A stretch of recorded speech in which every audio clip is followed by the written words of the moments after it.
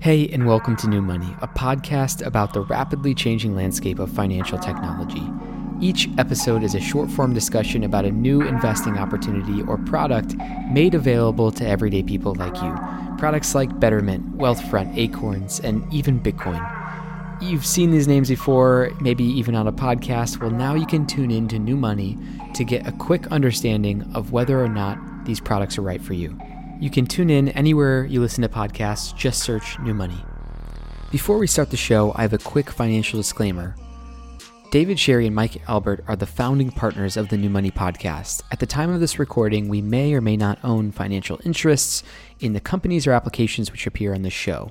All opinions expressed by this podcast participants are solely their own opinion and do not reflect the opinions of David the Brand LLC and the Mike Albert Co. This podcast is for informational purposes only and should not be relied upon as a basis for investment. We have not considered your specific financial situation nor provided any investment advice in this show.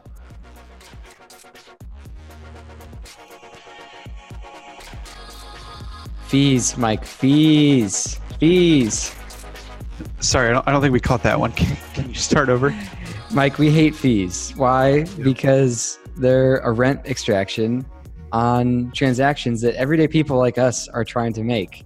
And today we're talking about Robinhood, which is eliminating the fees. And that's why we love Robinhood and why Robinhood, I think, has taken over so much of the market. So should I get started, I guess, by breaking down some of the story of Robinhood and their rise to fame, their rise to where they are now?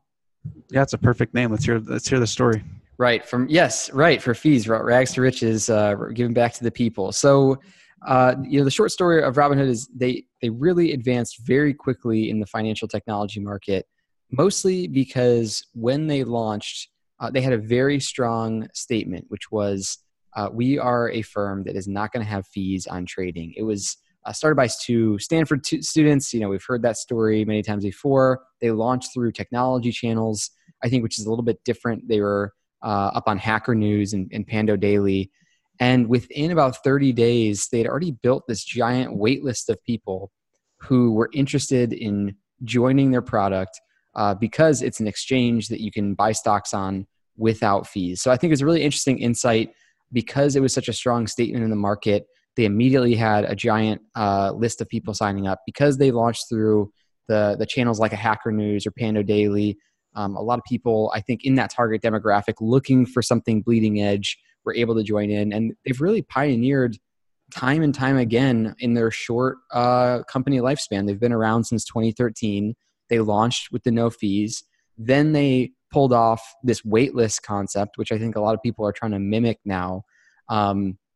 Basically building this giant pool of demand, building up this giant pool of hype for the launch of their product. And I think that was pretty new. And it really started to show that the financial technology market today is about customer acquisition. And so what Robinhood learned in their unique insight was, what if we really tackle the customer acquisition problem? How do we do that? We make it fee-free trading. They also were able to target a very different demographic. By 2015, they said that about 80% of the firm's customers were in the demographic of the millennials, which is what everybody's trying to sell to these days.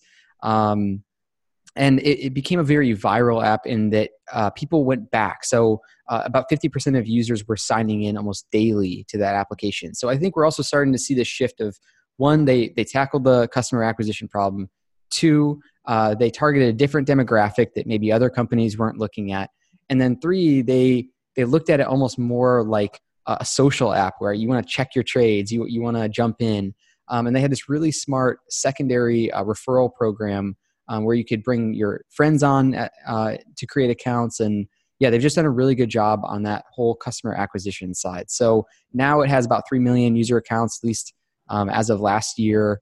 And they've raised a bunch of money and they're still coming out with some pretty interesting new statements in the market. So why don't you break down, I guess, some of the core features and just what Robinhood is really about in a nuts and bolts type fashion? Yeah, definitely. So I group these features into two main buckets, platform features and then interface. at its surface, it's really just a basic exchange where you can invest in stocks, ETFs, options, and crypto, which is one of the newer branches that they've gotten into. Um, it's a very basic intro brokerage. It feels very much like a stash, although the interface is a little bit different just from a visual and layout standpoint. I would bucket it with a stash, where it's an intro to investing exchange. When we get into the actual buying and selling and like submitting those orders, they make it very easy to place a market order.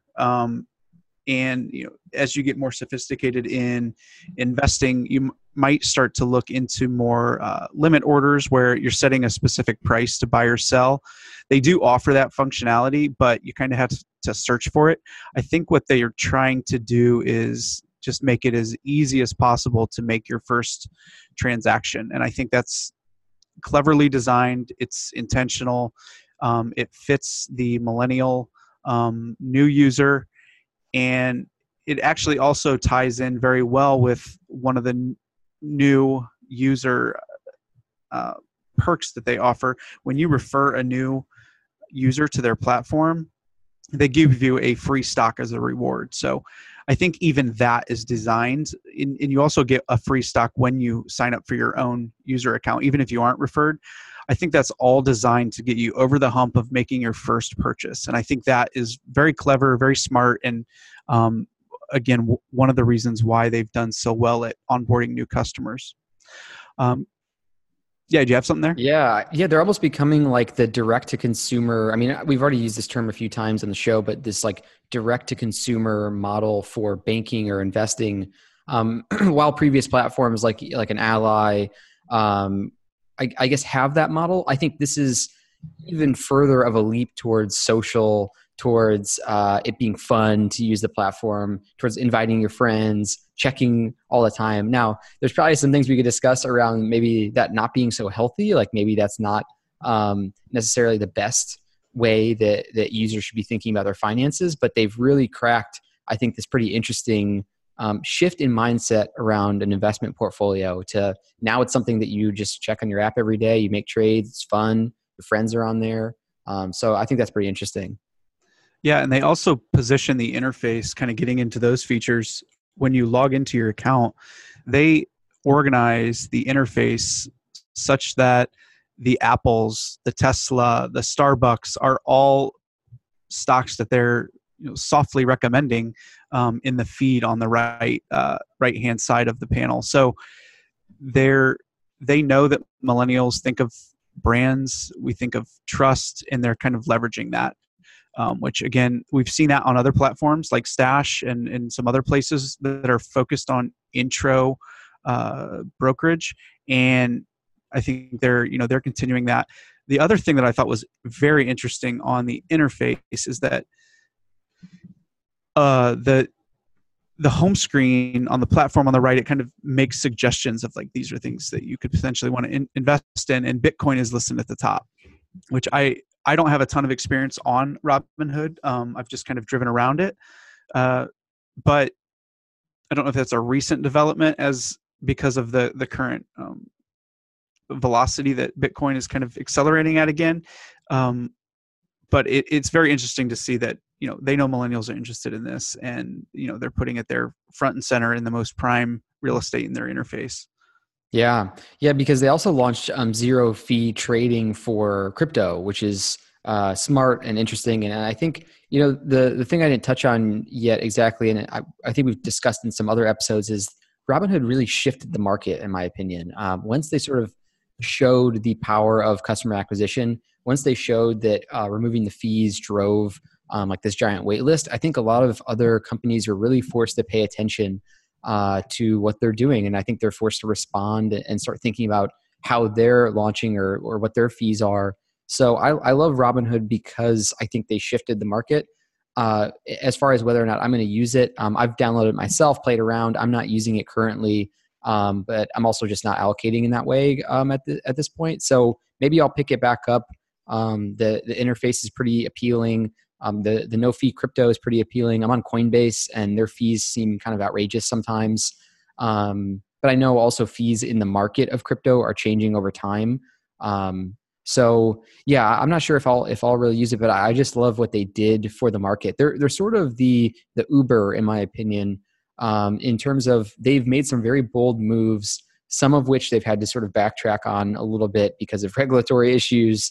They just launched that savings account that got some blowback as well because they were promising a certain amount of yield in it. And so I see them as sort of like spurring the market. And I guess that takes me a little bit, and I'm curious to hear, whether or not you're going to continue to use it. But my sort of prediction here is that as much as I love Robinhood, as much as they drove a lot of shifts in the market, I think that they've really captured a lot of the low-hanging fruit. And I think my concern with Robinhood as a company is that they saw a new space to move into. They had the most beautiful way of capturing that space.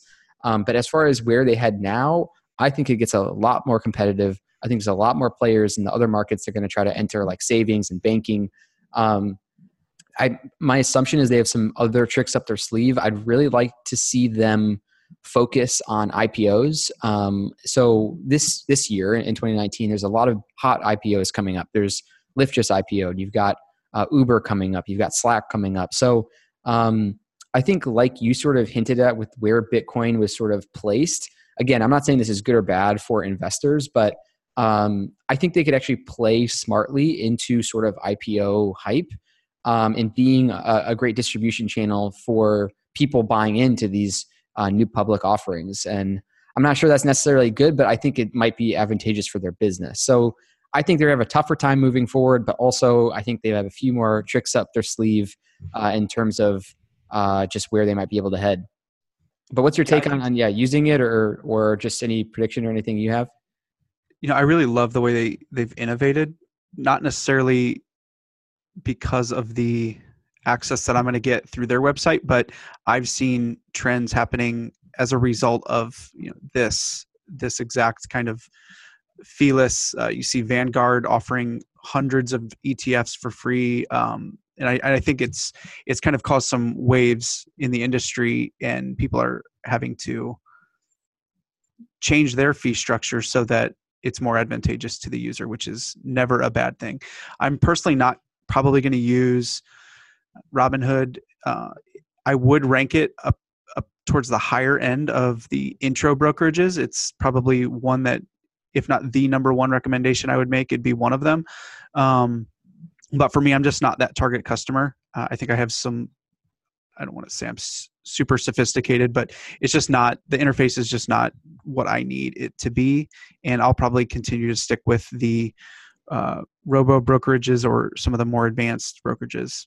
Yeah. I think the last thing I want to bring up is just sort of interesting to ponder as we think about Robinhood is that the new generation, and really this is partly about what the show is about, is the new generation of investors. I think people will underestimate, in my opinion, the sort of interest that's going to build with just younger and younger generations as people get more access to financial institutions and opportunities like the different products we're discussing in the show. So one thing that's pretty exciting to me is thinking about, when I was in high school, we did this sort of fake trading finance class where you buy stocks, but it was all sort of fake money through the class. And I think there's kids today that, they're in that same class and they're talking about, oh yeah, you can build your portfolio on this thing. And like low key at their desk, like in the back of the room, they're like actually trading stuff with their friends.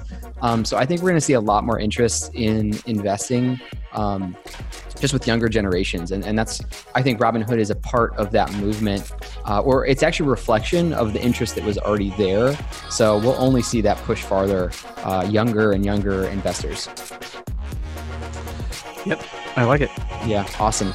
All right. Well, Mike, I will catch you next time. All right. See you, David. Later.